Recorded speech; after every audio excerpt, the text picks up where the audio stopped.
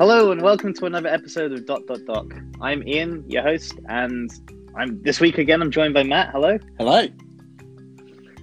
This week we're going to be talking about Tiger King. You must have seen this on your Facebook, your Twitter, just the internet in general. If you everywhere has got memes of this show. You should be watching it if you haven't seen it already. Matt, you must have seen them everywhere as well. Yeah, it's kind of taken over the consciousness. Well, to a degree, the consciousness of the world in a time where there's kind of horrible things taking over the consciousness of the world right now. So it's nice to have something else to think about. Yeah, stay indoors, stay safe, wash your hands, and watch Tiger King. Damn That's right. what you need to do. Damn right. So this came out just over a week ago, March 20th on Netflix. And we're going to do this episode by episode. We're going to do episode 1 in this episode. And we're going to try to get the podcast coming out as quick as possible. So there should be maybe one tomorrow and hopefully one each day if we can, depending on our lives and all that.8anyway, Matt, what did you think of the first episode? Really good. Kind of eye-opening to that world. But yeah, I enjoyed it. I not to the point of I agree with any of these animals being caged the way they are, and but yeah, I enjoyed it as a documentary. I felt within the first 10 minutes it packs a punch and it draws you in. You're like, okay, it didn't take long for me to go, okay, yeah, I'm invested. I'm ready to watch the rest of this. So yeah, I enjoy it as a documentary. I've enjoyed the first episode. Yeah, I was just, I don't know, blown away. There's so much that happens in the first episode. There's just so much going on. I'm like trying to make notes whilst going along. It was just a nightmare. To watch like a 45-minute episode, it must have took me like an hour and a half. Yeah. Like I'm just kind of pausing, typing up what's happened. It's because it is. It's literally one thing after the other. It's usually you'll find with a lot of these documentaries, it's fairly easy to talk about because it's usually one subject, one kind of thing, and then everything moves around it. Whereas this just feels like it's covering the one subject of these big cats in captivity, but it's everything around it is so out there as well that I believe there's a point in the episode where they say something like, to understand what really went on here, you could write books upon books about it to ever fully understand it. And I think that makes a lot of sense from knowing what we know watching it. I can definitely see that. It's just, I feel like within 5 years there'd be like a film about this with, I don't know, like Will Ferrell or something playing Joe Exotic. I don't know. I mean, who else could play him? David Spade, all day, mate. David Spade is perfect for that role. Well, because of Joe Dirt.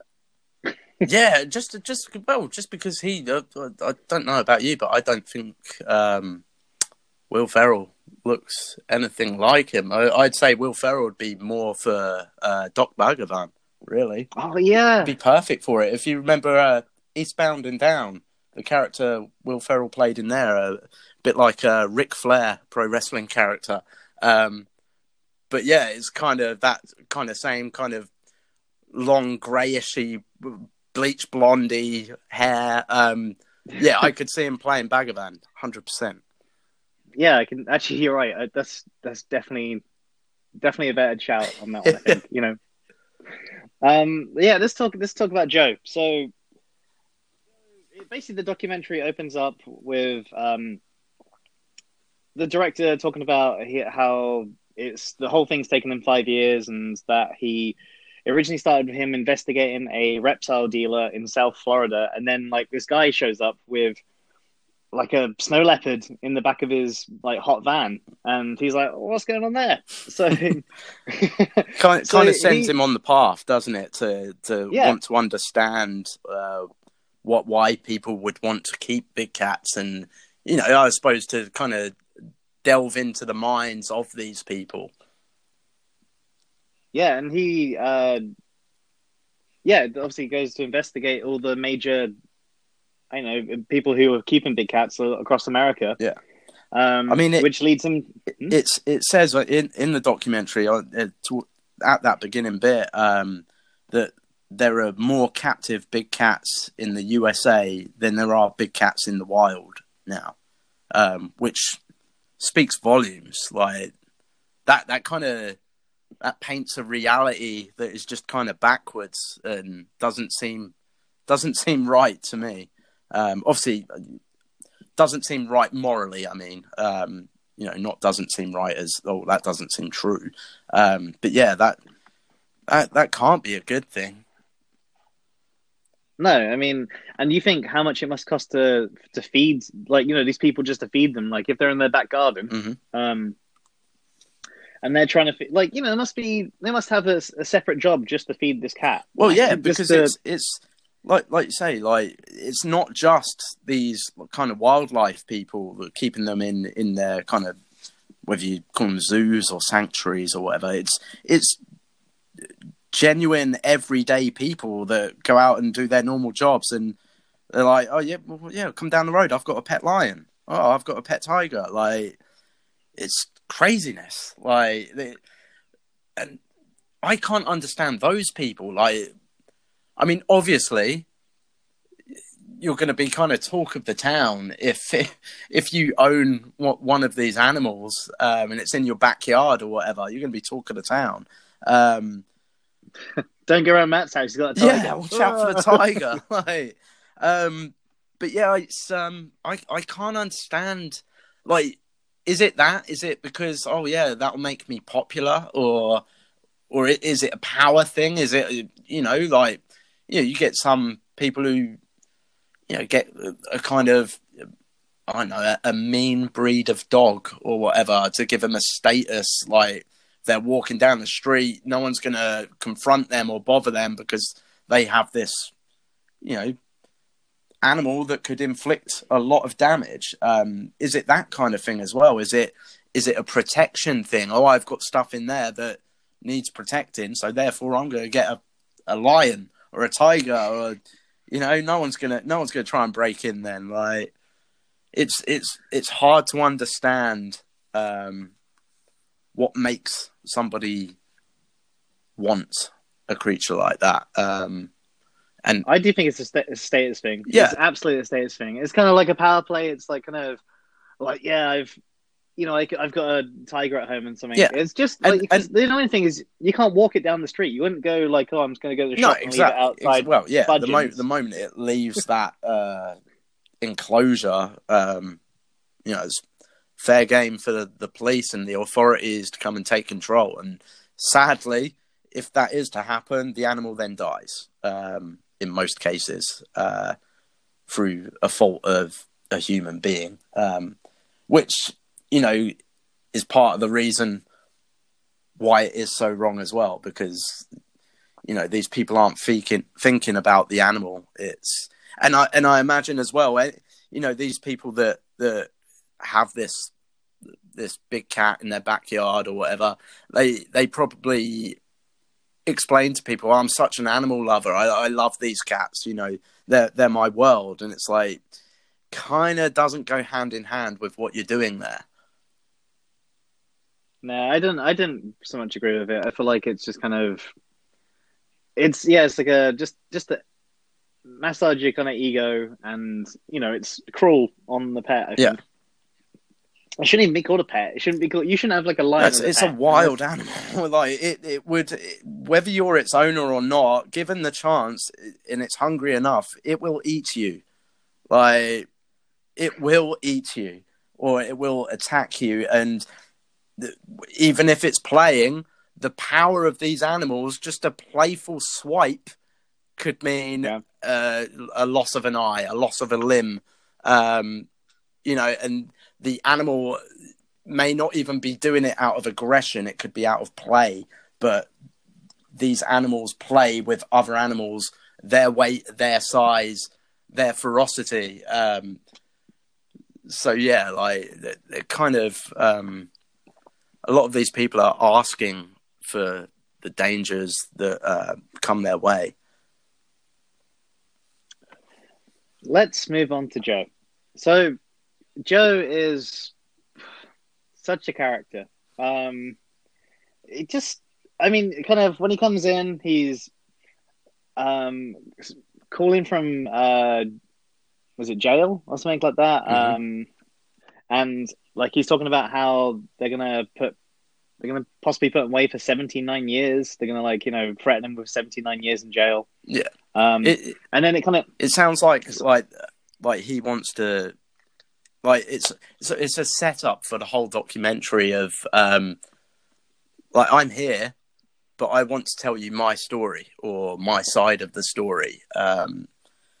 Like he says at one point, you know, let me tell you this, and by the time I'm finished, you'll be saying to yourself, why the hell is this man in jail? So it feels like he's out to prove something. Yeah, it sounds like he's been set up, or you know, he like isn't. Then it goes into 5 years before, mm-hmm. where it shows you him running the GW Zoo, which is the Greater Wynwood Exotic. Was it Greater Wynwood Exotic Animal Park? Yeah. Oh, and one thing I need to talk about for sure quickly is he wears this cap, like an SW cap, throughout the whole thing. And I looked into what this was because it was driving me crazy. I had to look it up. What was this? Seth Wadley, right? And it's a car dealership. All right. So if you think it's like anything to do with like a zoo or whatever, or like the reason why, because I thought it might be related to the name of the zoo somehow, but no, it's just a random hat he probably got free.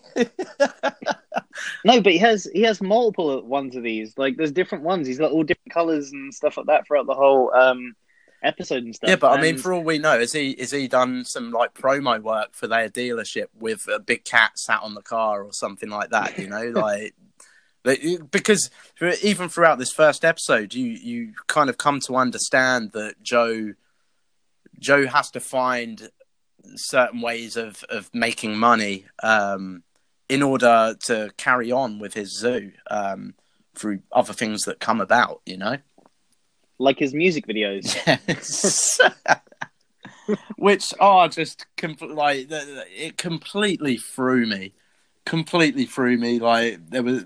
At first, I thought that cannot be him really singing. I was like, this is some, like, he's put a video out there and had some country singer, you know, sing over it for him to make him sound remotely good. Because his singing voice, like, well, I know a lot of people's singing voice doesn't sound like their natural voice. But yeah, very, very different. But...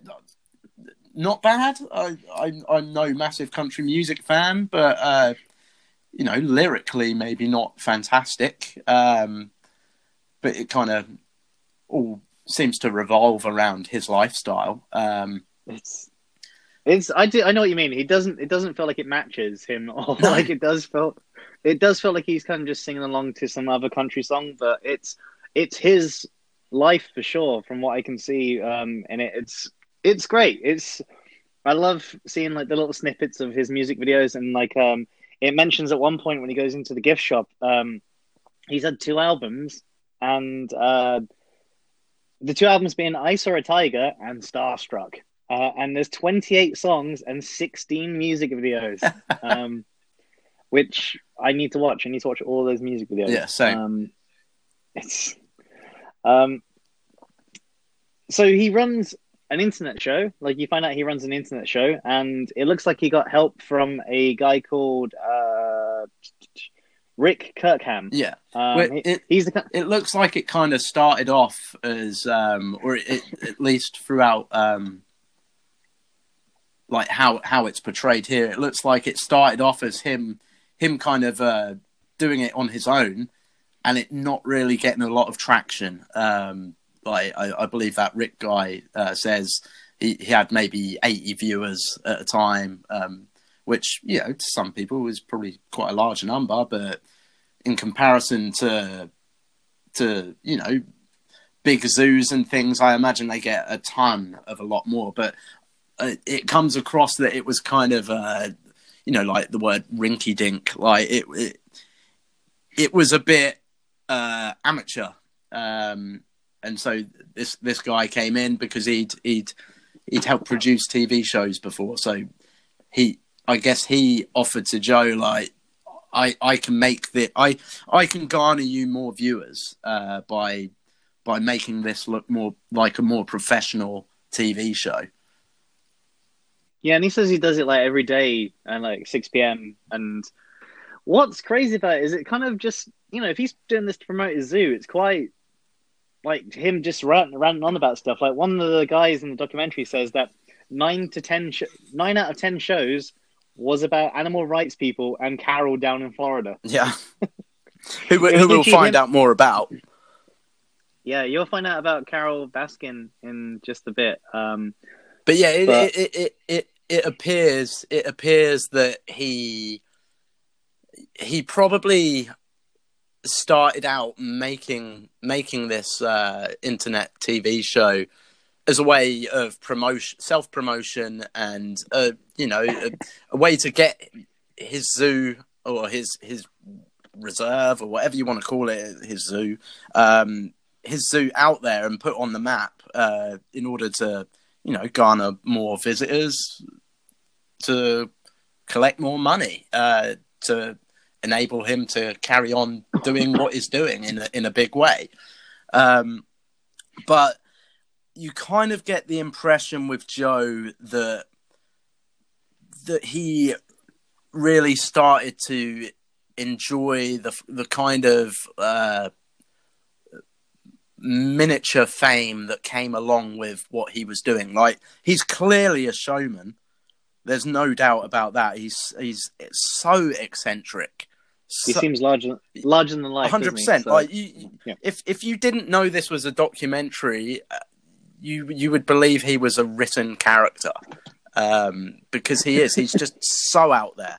But yeah, it feels like the fame possibly started to go to his head, and then he was using this show more as a vehicle to rant, and to express his displeasure with what animal rights activists were trying to do to him. Like, it feels like he doesn't understand the nature of these people maybe doing this because they don't believe it's right with what he's doing by keeping these animals caged, but it feels like he sees it more of an attack on his life, on his income, on what puts food on his table, which to a degree anyone can understand. You know, like we've all got to pay our bills, we've all got to eat,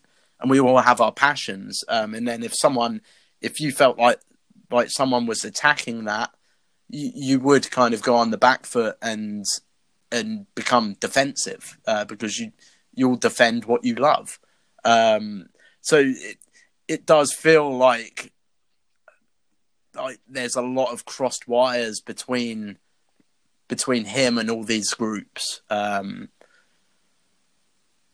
yeah, it just feels like he has a bug to bear with them, and it definitely sounds like he used the opportunity of this show to rant and to paint his picture of the way he sees things.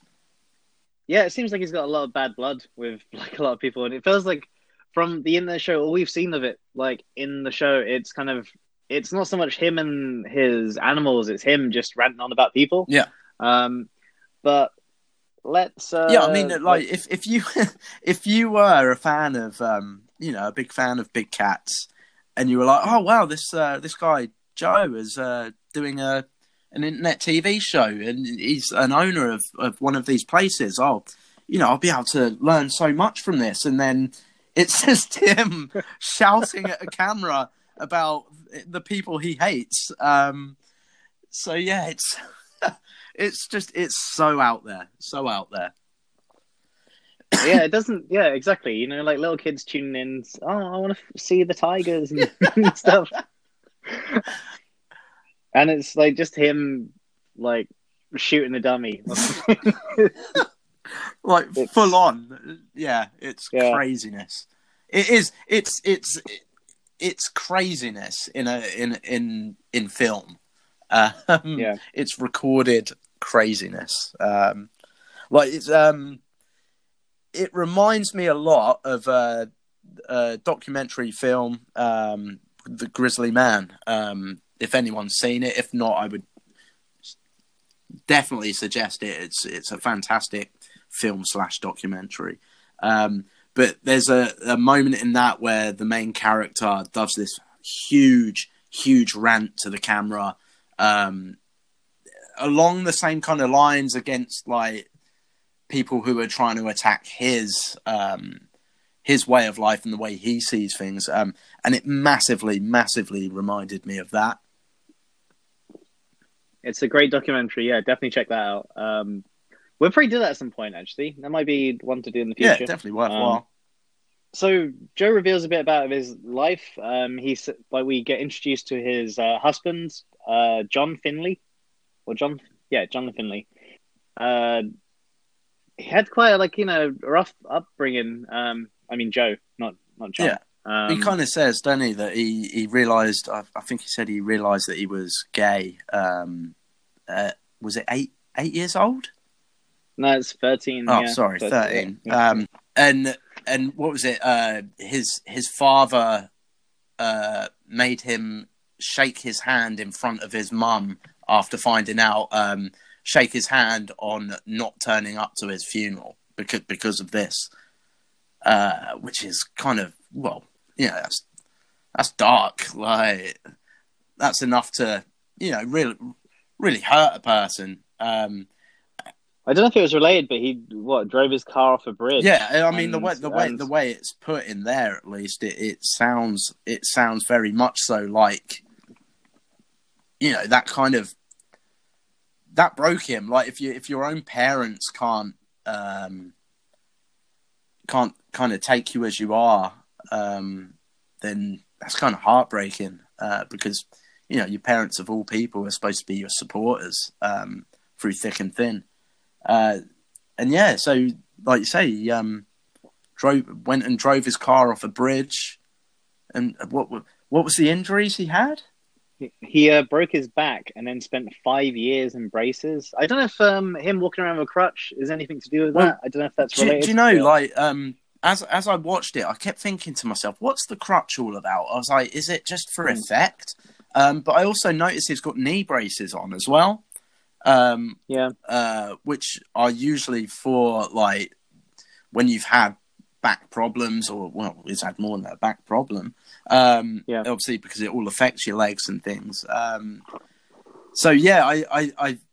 because there's even I noticed after rewatching the first episode again here, and after again hearing the fact of him breaking his back, and then you even see because there's often times he's walking without the crutch, and you can see in the way he's walking that he's had a major injury.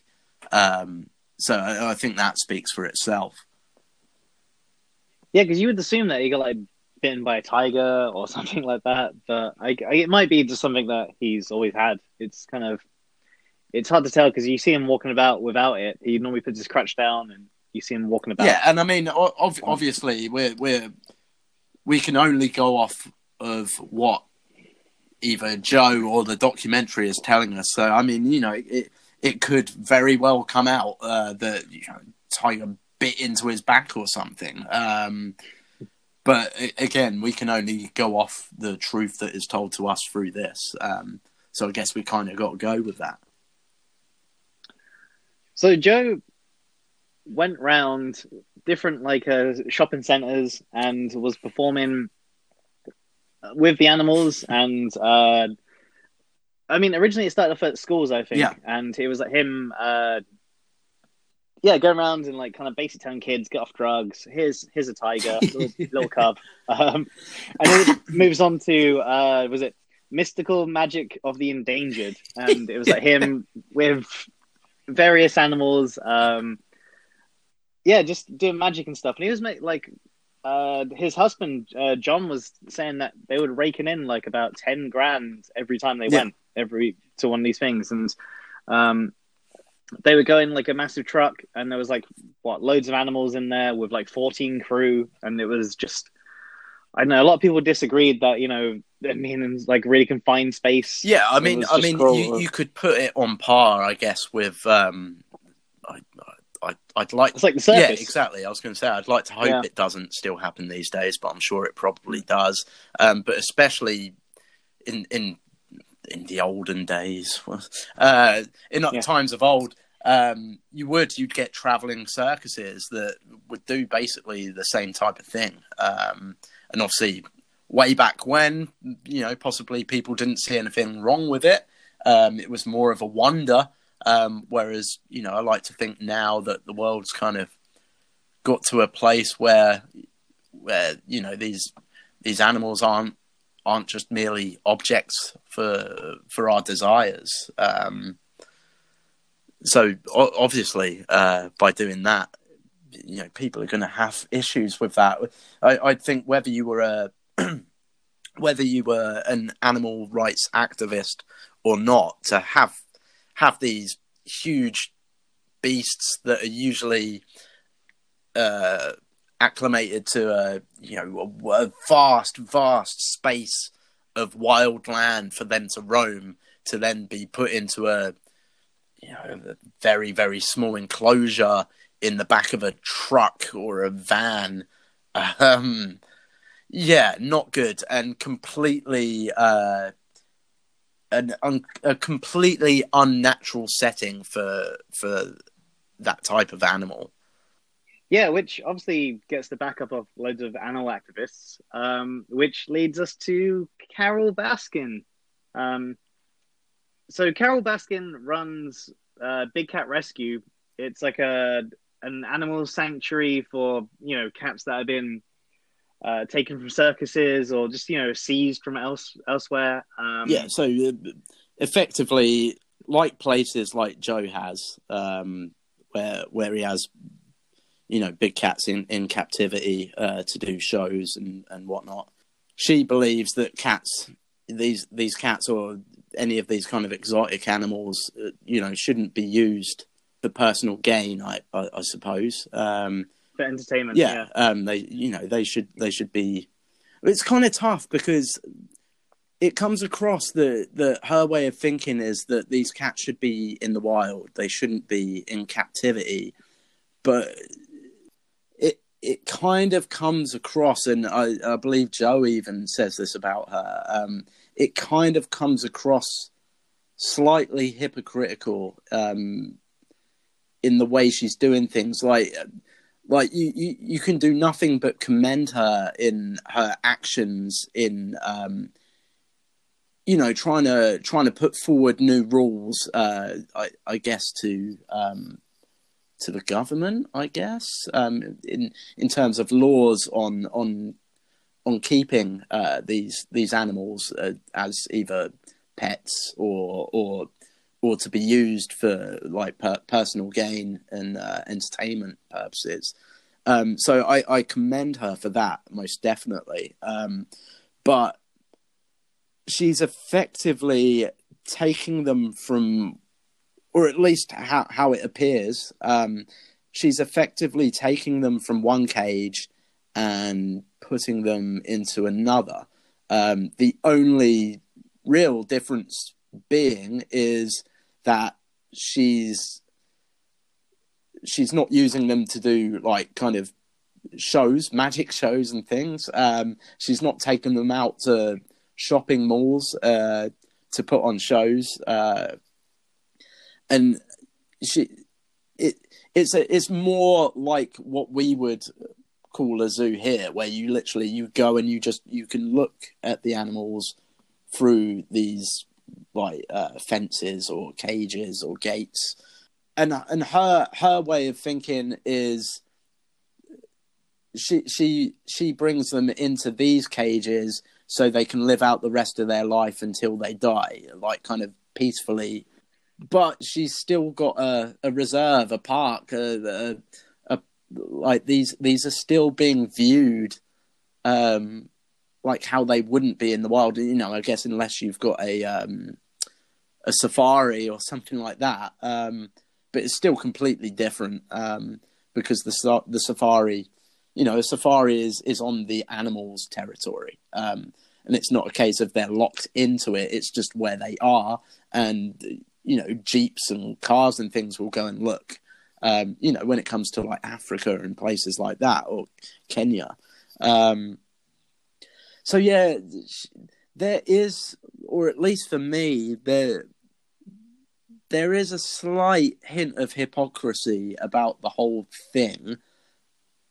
But at the same time, it feels like she's trying to push for, I guess, for a better life, so these animals aren't captured, then to be sold. But yeah, it's kind of murky waters with her. Yeah, I did feel like that as well. I mean, I watched this first episode twice now, and the first time I watched it, I thought, wait, you're doing the same thing. You're doing the same thing as Joe. Like, you're putting these animals in cages, having people come around, giving them little tours and stuff like that. But if anything, you're not paying your staff. They're all volunteers. But even that though, that kind of reeks a little bit of, so she's not paying the staff. They're all volunteers because, they're animal lovers. So, obviously there's a lot of people that would jump at the chance to be able to work with these kind of animals. But one, that's not natural in itself. It's no more natural than someone being paid to do that. But also there's a kind of hint of, okay, so is she just raking in all of that money for herself? Or is, if it was a case of, okay, this place is open and all of the money that comes into it then goes on to, protection programs throughout the world for these animals, then fair dues. Like, there's some good coming out of that. But I don't believe unless you have heard any different, but I don't believe it says that in this first episode at all. I mean, it doesn't say anything about where the money goes and stuff, and people are volunteers. But one thing I did think though was, like, because she still charges for people to go there. Yeah, I realized what the difference is between her and Joe is Joe breeds the animals so people can pet them and stuff like that. Like he has cub petting, whereas she's dealing with the animals that people have don't want anymore because they can't, you can't pet these animals, you can't have them out and about around people because they're past the age. Because in the documentary they mentioned that you can only really have cub petting from the first couple of weeks of the cub's life to 12 weeks, and after that they start getting bitey and scratchy and stuff like that, and they will attack you. And again, it might not be in terms of the animal attacking. Especially at a young age, it's probably an animal playing. But these animals are a lot more, a lot stronger than your average human, and especially a child. So these animals could be literally, say swiping out with their paw out of fun, thinking it's play. But again, if you've got a 5-year-old child or something, and one of these cats does that to them, it's going to cause some damage. But again, not by the cat wanting to do the damage, but by it not knowing its own strength, not knowing the difference between like its strength and this child's strength, so to speak. Yeah, and these cats have been raised in captivity. They don't. They've just been like thrown their food. I don't know if they have. I mean, it's kind of like nature nurture, isn't it? It's kind of, you don't know how they're going to be around people. Are they going to revert back to how? Yeah, I mean, I'm a strong, rather strong believer in kind of like animal instincts. So whether they're raised in captivity straight away from a cub or not, I think with animals, you've in the back of your head you've always got to almost be looking over your shoulder to. Well, I've always heard never turn your back on a tiger, because that's there. It's almost like a trigger point for them to stalk their prey. I don't know if you've ever seen any videos from like zoos and things, and it's literally people will be sat there. Say it's like I don't know whether it be perspex glass or what, but you'll find there's a lot of videos on YouTube of like people at zoos and that, and what they'll do, they'll go up to the glass and then they'll literally like turn their back and sit, and then you watch straight away within seconds the tiger basically like start stalking and ready to pounce, and it will lunge at the window, because it's a part of their mechanism, and I don't believe that goes away. I think that's built in them. If you could like take these cats and rather than putting them back in cages, release them back into the wild, like they'd probably stand a less of a chance of survival because they've just not known that world. But I think they would still know how to hunt, and like, because I just think that is naturally built into them. I don't know. I think that's maybe why they're in the cages here, like why they're not just released back and like flown to the wild, put into the wild. I maybe that's why she hasn't released them. Well, it could be that. It could be because that would just then, by doing that, you would be putting even more stress onto that animal by, because it's not just a case of, oh, well, it's wild over the road, so we'll just put them there. It's a case of, this animal would more than likely have to be knocked out, with a dart or whatever. I don't know what they use. And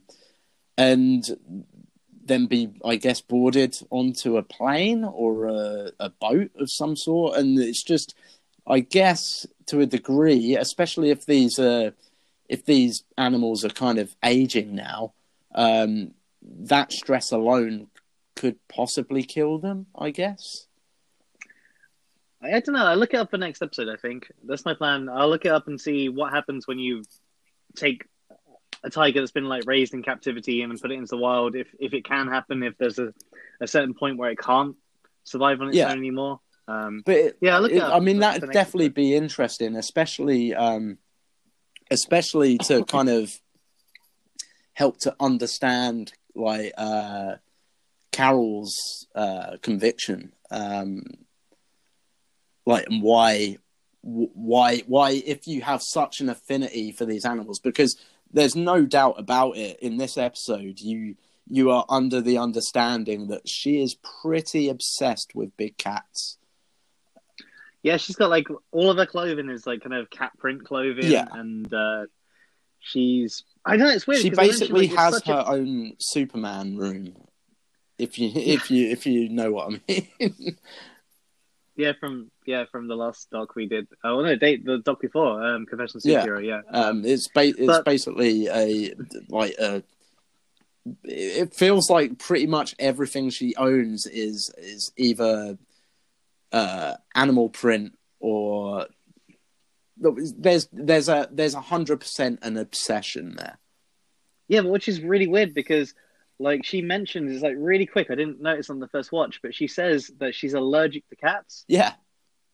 I don't know. It's one thing I did feel strange about this is I don't know if it's me thinking this or if I'm how I'm meant to feel like it, but she's kind of almost portrayed as like the villain in this. It feels like it, but I think to a degree, it kind of sets up on that note at the very beginning when you're seeing Joe or hearing Joe from prison, and he states there about about Carol, or well, no, it states why he's in prison. Yeah. So effectively, right away, and from going from that, then on to showing Joe 5 years earlier, and it's kind of this like almost like this like lovable rogue. Like it's just, you know, it's other than the animal side of things, which, you know, obviously everyone can have their own opinion on that. But as a character, he's kind of just, I don't know whether it feels like he's portrayed in a better light or whether he's just so eccentric that it's hard to see beyond that. He's a lot more likable, isn't he? Like in terms of, he comes across like instantly likable. Exactly. And then it goes from that to her. So I think there's an air of something with that, like, because you're already under the impression that, okay, so 5 years from now he's in jail for trying to get her killed, but you can't really. It's tough, but I do agree. Like from the get go, there's an air about her, and I don't know if it's her or whether it's the way it's being filmed. Like there's times where you could put like some like evil maniacal music over her scenes, and it would just fit perfectly in the way it seems to be filmed, and her expressions as well. Like you get a lot of rolling eyes with her, and especially with certain, like, there's times where she says certain things and her eyes go that way, and I'm like, is that like a tick? Is that kind of a, you know, is that telling of anything about her? It's very tough to call with her, because like on the surface, what she's doing, I guess in comparison is better. But like she's doing it for the right reasons and stuff. Like overall, like I mean, she is looking after, I guess, probably elderly cats that can't go into the wild. But this is the thing, they never say that. They never say that, so it's very hard to actually distinguish that point. And it comes off very, very hypocritical. Like in one scene, she's like in a cage doing a scene, like in this little cage, as if she's a caged animal, and she's explaining to the camera, you know, how terrible it is for animals, exotic animals, to be kept in cages. And as she's saying it, directly behind her, in her place, is a caged tiger. So it's just tough, and I don't know whether, you know, it could be a case of the documentary maker asking her, can you do this bit from that cage, you know, and then it looks worse, but I don't know if he's directed her to do that or whether she's wanting to do that, because it comes across as well like she really likes to be complimented on what she's doing. Like it feels like she needs to be, or she wants people to reassure her of what she is doing is right, but it means even more to her that they're saying it to her on camera. Like I get that air about her, very much so. I mean, there is that air of mystery to her from, as you said and stuff. But I don't know. I think it's because for the most of the documentary up to this point, it's Joe kicking off about Carol hating her, and like I think it's through his lens that is painting her in that light. Yeah. If that makes any sense. But I do agree, but I also, it's very tough to tell, because it really, it's hard to know without knowing the motives of the filmmaker, and whether they're being completely impartial or whether they're taking sides. So it's difficult to tell for me. Like I trust my gut instincts, I think it's important to trust gut instincts in life. There's just something. But again, I don't know whether that's just because it's being portrayed in that light, or whether it is just a gut, something telling me, no, there's something not right here.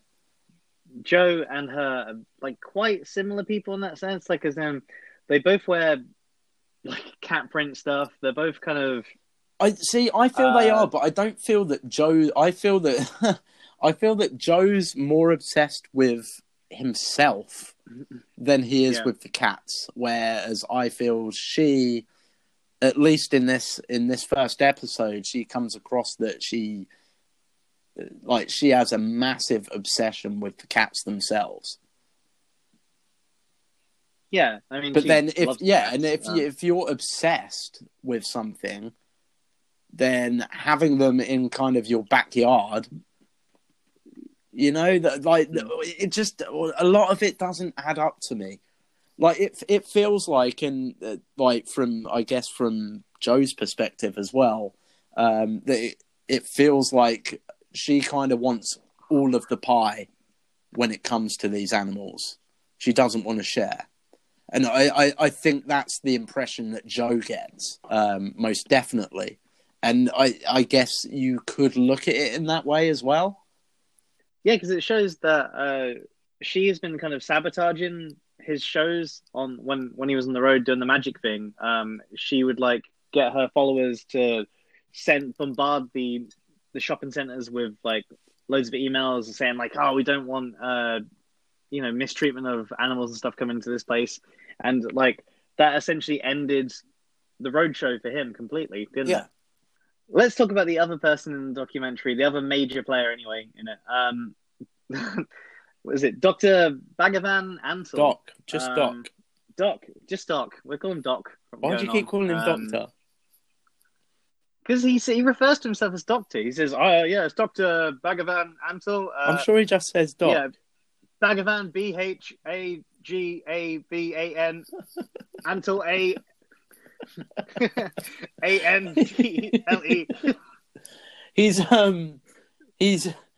He's very, like, he comes across as like extremely professional.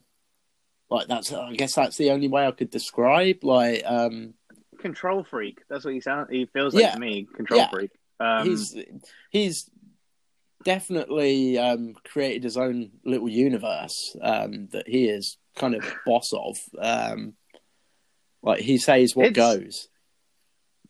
Yeah, but like it's my favorite part about the whole thing is the documentary filmmaker must have thought, fucking hell, this guy is just directing us. He's directing us. He's kind of calling the shots. Like so they just left all that bit in. So that's what's funny about it. There's bits where he's suggesting what shots they should do. Oh yeah, where it's like, right, we'll go to my house and I'll open the door to you, and then we'll go from there. And it's like, okay. And they left that in there. They left like all the parts where it's him talking. It's him kind of suggesting how it should go. He's very much he's trying to create his own narrative. Yeah, but he's trying to control his image completely. Of course. But they've left that. Of course, from what you see on that, like I'd very much like to see what he's like when the red light isn't on. Because it is very much like he almost has. It feels like he has a persona for when he's being viewed, whereas in contrast to say Jo, like Jo is just out and out Jo. Like what you see is what you get. Like like he seems for good or for bad, whatever way you want to look at it, but. It does come across with Jo like it's very much what you see is what you get. Whereas Bhagavan, it feels very contrived, like you said, like a control freak. Like he is the master of his domain. He is in control of what goes out about him. Yeah, I just feel it's crazy. It's like for him, it's just kind of. like where he's looking at the bit from where he's on was it Jay Leno, and he's like kind of the way he's saying it, it's kind of he's presenting. I guess he's always like in the showmanship anyway, but because like a lot of his animals are used in like lots of films, so imagine he's probably picked that up because he's I've worked on definitely. Like it becomes again like another kind of status thing or a status thing. Like, oh well, I've worked in movies. You know, me and my cats have worked in movies. Who are you? You're below me. I've worked on Ace Ventura. Who the hell are you? Like, but yeah. So his work, basically, it sounds almost as if you've seen a kind of wild animal in a film that isn't CGI or puppetry, then more than likely it's come from Bhagavan. Yeah, and one thing it's said on the doc is that he has it so that he wants the animals to live in like without cages. They're like just roaming about on their own. So he has like quite a lot of land. It's was it Myrtle Beach? I mean, from the get-go, you can tell that he is, he's a powerful man in terms of money. But then I guess, through working on all these movies and things, that alone would create a pretty vast income.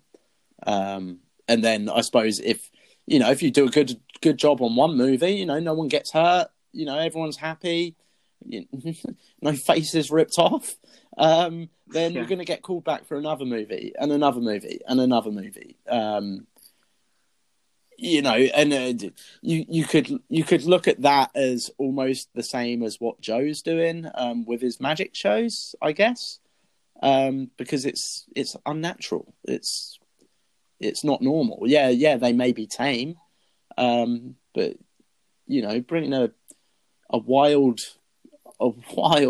tiger or a lion and a big cat onto a film set, that's not a natural setting for one of these animals. So you could say he's kind of just as bad as Joe in terms of how he's exploiting the animals for personal gain. I don't know. I think he's doing it in a more profitable way because there's in the documentary it mentions like how much it costs from and he says it costs from $339 dollars. Oh, what to go and see his animals? Yeah, to go and see his animals, right? So I looked up I went onto his website and I looked on there, and without a digital photo package, participants, which is for like a wild encounters day safari tour without photos, it's 339 quid, and then it goes up and up and up as it goes on. So he must be making the most money out of all those. Sure, he's absolutely raking it. It's like you see a scene with him like coming out like on an elephant, like on the back of an elephant. Yeah, and it comes across like he is like just the look of him. You can tell again, it's a power thing. It's look at me up here, like this is my beast. I've tamed it, and now I'm riding it. Like it's very strange. Do you reckon he does that every time? I don't know. Maybe it wouldn't. Every tour. It wouldn't surprise me. I wouldn't put it past him. Like if you were going to one of those things, like to see a fully grown adult on the back of a huge elephant walking towards you, that's not something you see every day, is it? So no. Just as much as, again, a comparison to Joe, as much as Joe loves the kind of limelight, I think Bhagavan does as well. Maybe even more so, but just kind of more subtly. Yeah, because there's because I feel like he's definitely his whole place has like a kind of a Disney vibe, doesn't it? It feels like I don't know if you've ever been to Disneyland, the way they kind of do their little tours or they do things like that, it's always done in this kind of way where it has someone going, oh, hi. And then like it has someone kind of coming out of nowhere going, oh, look, it's Bubbles the elephant. And, Bhagavan on the back of him. Can I tell you one thing that I really do dislike about him? His little soul patch. My God! Shave it off, man! Shave it off! What is that? Like, that's offensive. That's offensive to me. No, but obviously it's weird. It's like night and day difference for what he used to look like. Yeah. You see photos of him, don't you, when he was younger, and he looks like a kind of like vagabond, like hippie, like looks like straight out of the 70s. Yeah, it does look kind of crazy. And there's like a bit where he has like a sword, like there's like a sword there as well. And yeah, I think you can tell as well from those pictures of old of him that that money has definitely come into his life since, like in a rather big way. Like he comes across like extremely corporate, like very what's the word? Like almost like overly polished is the only way I could describe it. Like and whether that's like polished so much that it hides things, possibly. I don't know. Like, obviously, read into the documentary what you will. But yeah, it's he's a strange one. He's a strange one. Yeah, I'm interested to see where it goes with him. It's just, yeah, we'll see, I guess. But I feel like if you look at if you look at Joe and you look at him, it's kind of polar opposite to how it could be. Like, whereas I think Bhagavan is kind of making a lot of money, like he's doing it in a way where it's kind of like it's out and about. I mean, he still has cub petting, which is frowned upon. But other than that, like it's quite in the out and about, like in the wild. Well, that's it. Like they have with the around. cub petting, like you come to understand that like let's say Carol and her group, like they appear to be completely against that, which I'm guessing most like kind of animal rights people and animal rights activists would probably say the same. But Joe and Bhagavan, they both paint a different picture, and they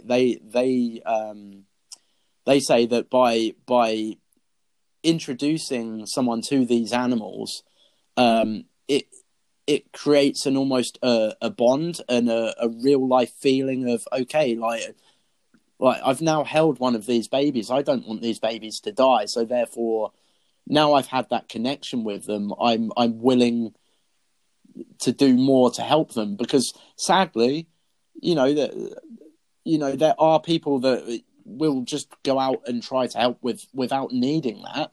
But sadly, in this world, it might take something like that to really push some people to believe, that they want to help. So you can see the two sides of it, but at the same time, it is completely unnatural to be petting a tiger cub as a human. So, yeah, it's you do definitely get two different contrasts. I think that's bullshit overall. Like, in terms of, I think they're doing the whole thing where, you pet you see the little cub and you're like, it's going to save the rainforest overall. But they've made that cub. They've had that cub. They basically I understand. So that cub's not from the wild. Yeah, I get what you're saying. Like, the thing is, the cub petting phase is only maximum of 12 weeks. Like, I mean, that's not even 12 weeks. It's probably like 11 weeks.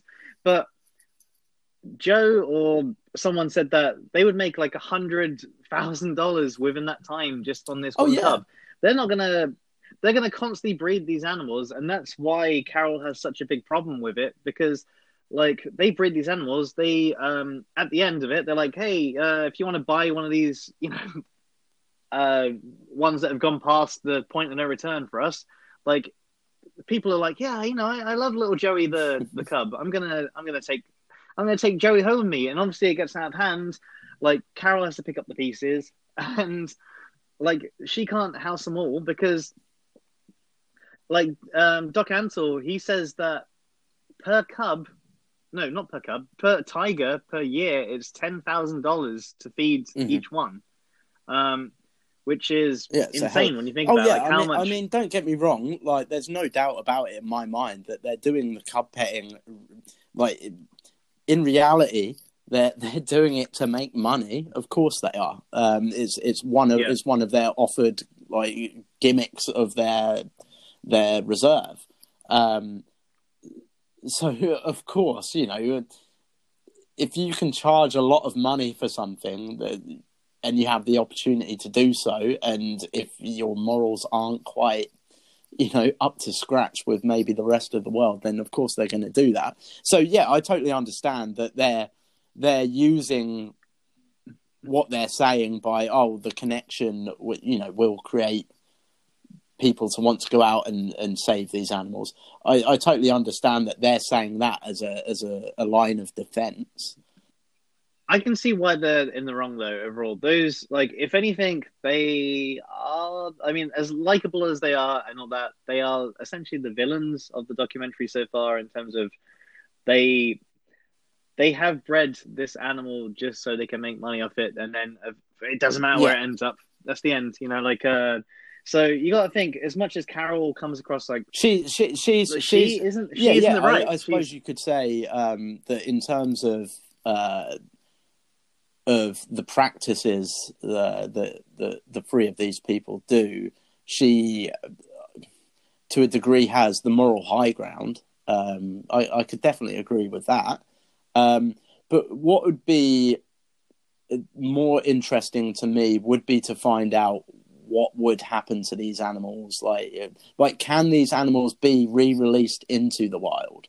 Or failing that, because with Carol, you don't, at this point at least, you don't really get to see a lot of the actual reserve. How big is it? Are these animals in wild spaces and the cage part is just like a border, like a barrier between obviously the humans and the animals? But do they have basically a full safari sized piece of land that they're able to roam freely? So, but I do wonder if that's the case, because if that were the case, and you were bringing people in to pay and see these animals, if they're 2 miles away down at the watering hole, then you ain't going to see anything at the side of the cage.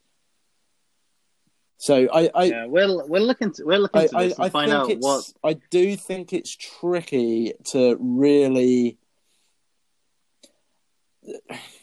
I think to a degree, from this first episode, I can totally agree that that out of the three, Carol is, in a sense, she is saving these animals, especially from these one-time owners. I've got a lion in the backyard in a 5 foot by 5 foot little cage. She's saving them animals. There's no doubt about that. That she is doing good by doing what she is doing there, and doing good by trying to pass laws, I guess, to stop the general public just being able to buy a tiger on a whim. That'll look nice in the garden. So I totally understand that she's doing good there, but I think it is very, very, very murky waters in terms of what they're all doing. They're all caging wild animals. At the end of the day, in terms of that, they're all in the wrong. I mean, it kind of leads us on to the next part, which is it shows the results of what happens when people go to the extreme and they buy loads of these animals, and then the animal rights activists come along and release them all, and it causes massive chaos overall. There's a bit where it shows you like all these like tigers, these I think there's a bear or so in there as well. There's like lions, Panthers. tigers, and all that stuff. Yeah, panthers. They're all like just lying dead in like a massive heap because like some person has bought all these animals from like all these zoos when they probably got too old to be handled by people. And then obviously some animal rights activists come along, set them free, with good intentions overall, but they basically just got massacred because the police are not going to. But that's, as soon as they come off their land, is like even that. Like I get the activists' point of view of, them not agreeing with these animals being in the situations they're in. I totally understand that. But by releasing them in the way that they do, it ends up with those animals dying. So really, it's, again, very tough. It ends up with those animals dying, pretty much, most definitely, because if they're out amongst the public, there's a great likelihood that they will attack. So therefore, the authorities of wherever this place is then have to take action, which ends up in the death of these animals and ends up in that scene where you see, 10 of them lying in a heap, dead. Like, so. If anything, would the activists say that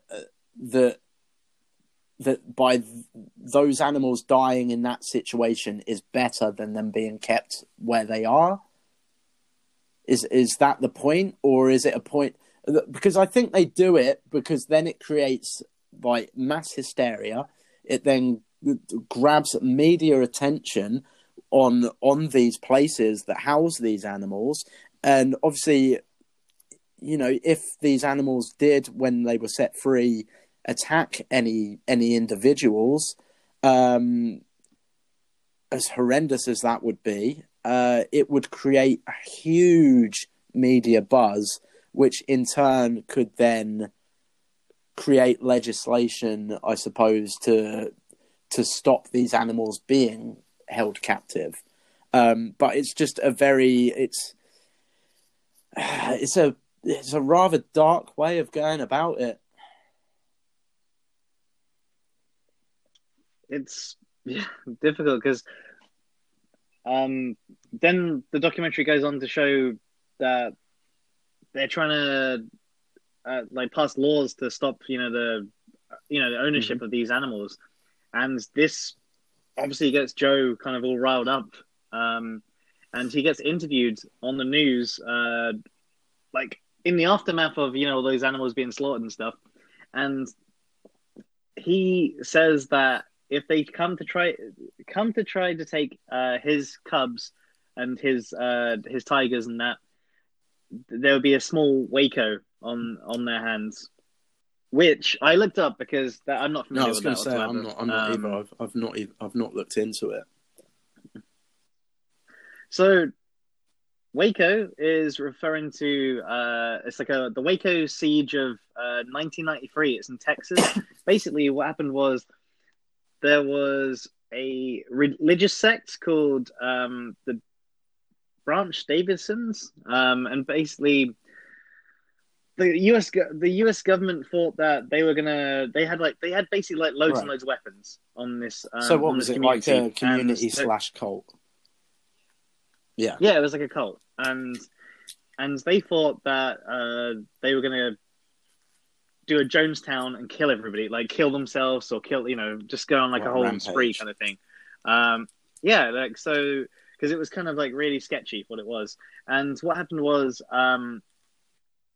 because they were so concerned, that they were going to, take it to the extreme. There was a massive siege overall, and it was like the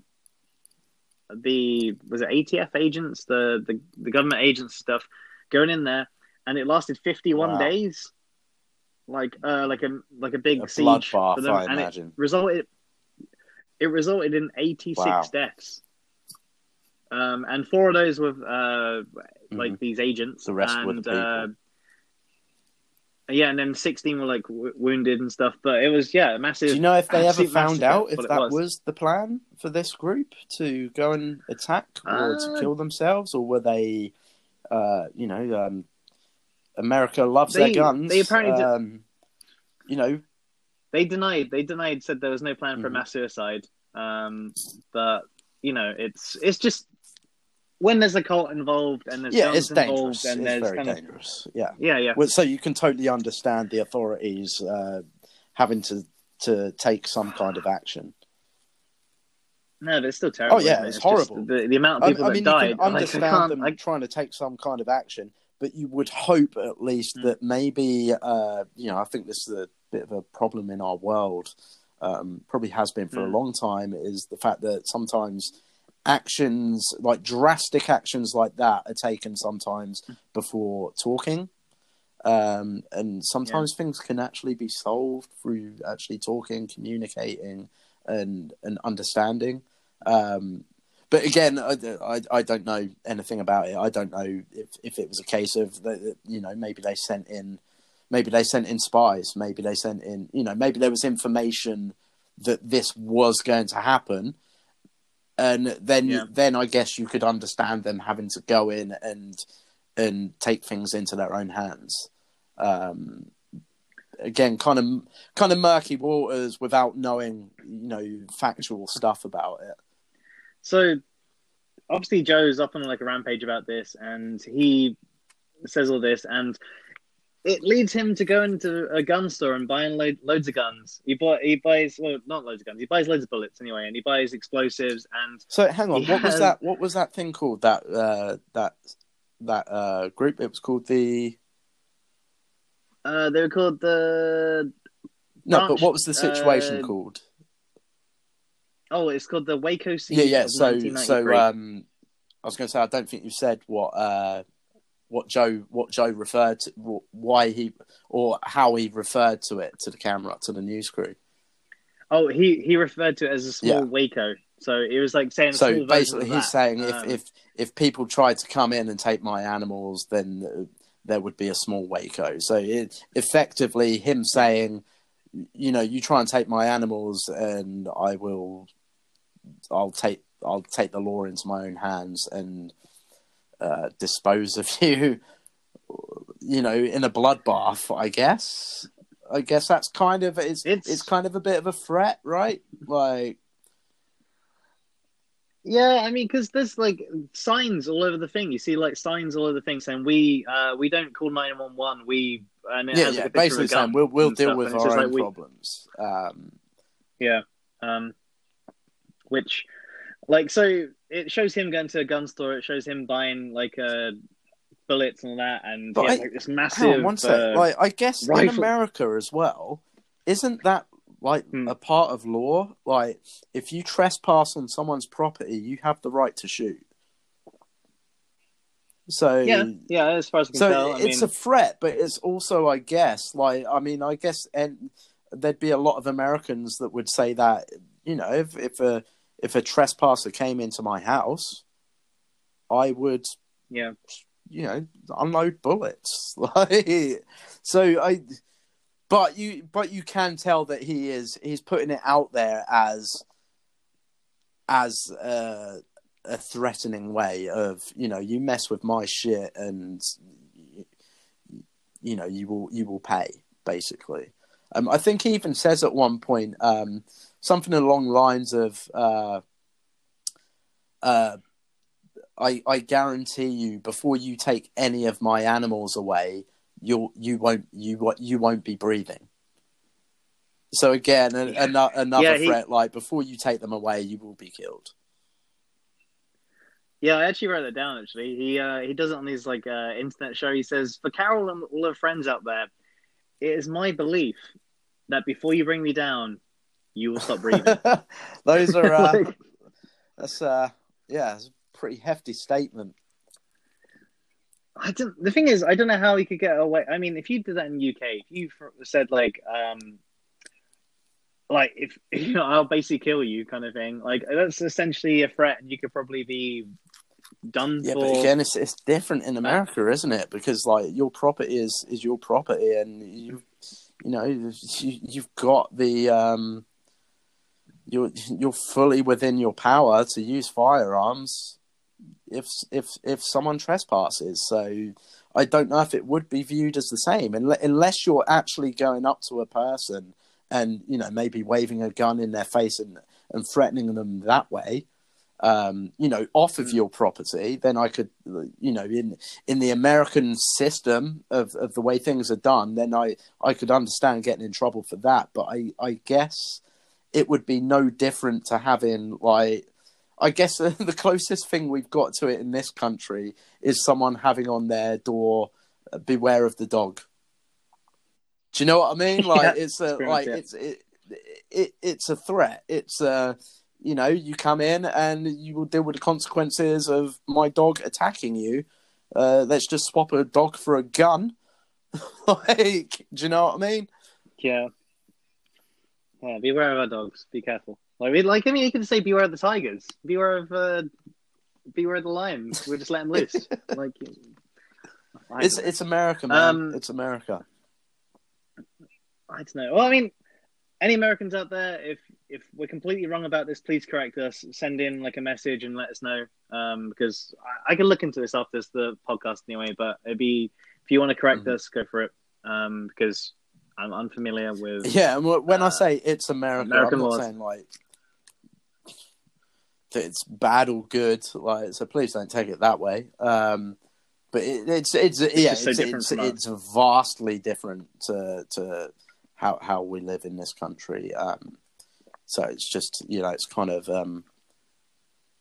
just very different. I couldn't even think about. I can't even think about weaponry in the home like that because it's illegal here. No. It's not allowed. We just have strong conversations and hope for the best. A lot of finger pointing. Yeah. So Joe goes to the shop, buys explosives, buys pellets, and he has a Carol doll. Well, I mean, he has like a mannequin that he's kind of put a dress on. And the whole episode ends with him shooting at some explosive that's attached to the doll and blowing it up. And he basically says, "Oh, Carol, this would be you." It's basically him. I won't know it word for word, but again, he's making kind of loose threats that if your people, your associates, or any of these animal rights activists try to come in here and destroy my world that I've built for myself, then these will be the consequences. And I think the next shot is him with I don't know if it's a shotgun or a rifle, but yeah, I think a shotgun, and he's shooting into a lake like and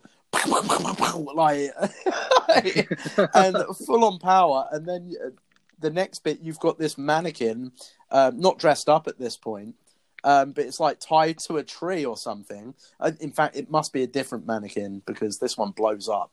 And he's obviously put this, I don't know whether it's gunpowder or what, and attached it to the mannequin. And he shoots at that, and it just explodes. Well,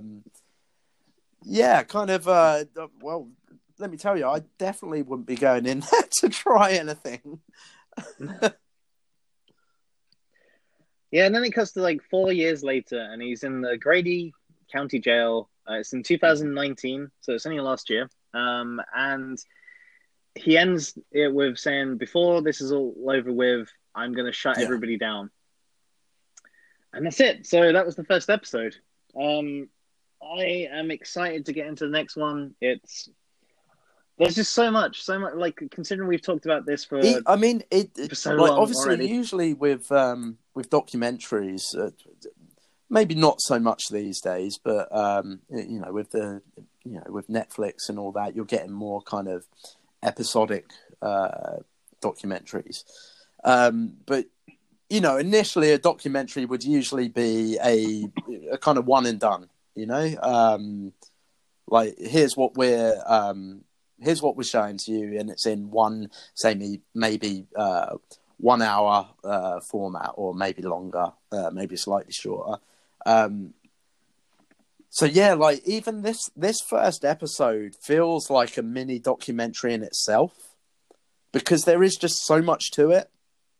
So much to unpack. But it does a very, very, very good job of making you want to come back. Yeah, I'm dying to see the next episode. I can't wait. It's going to be. We'll try to have it out in the next day or two after this, so you shouldn't have to wait too long.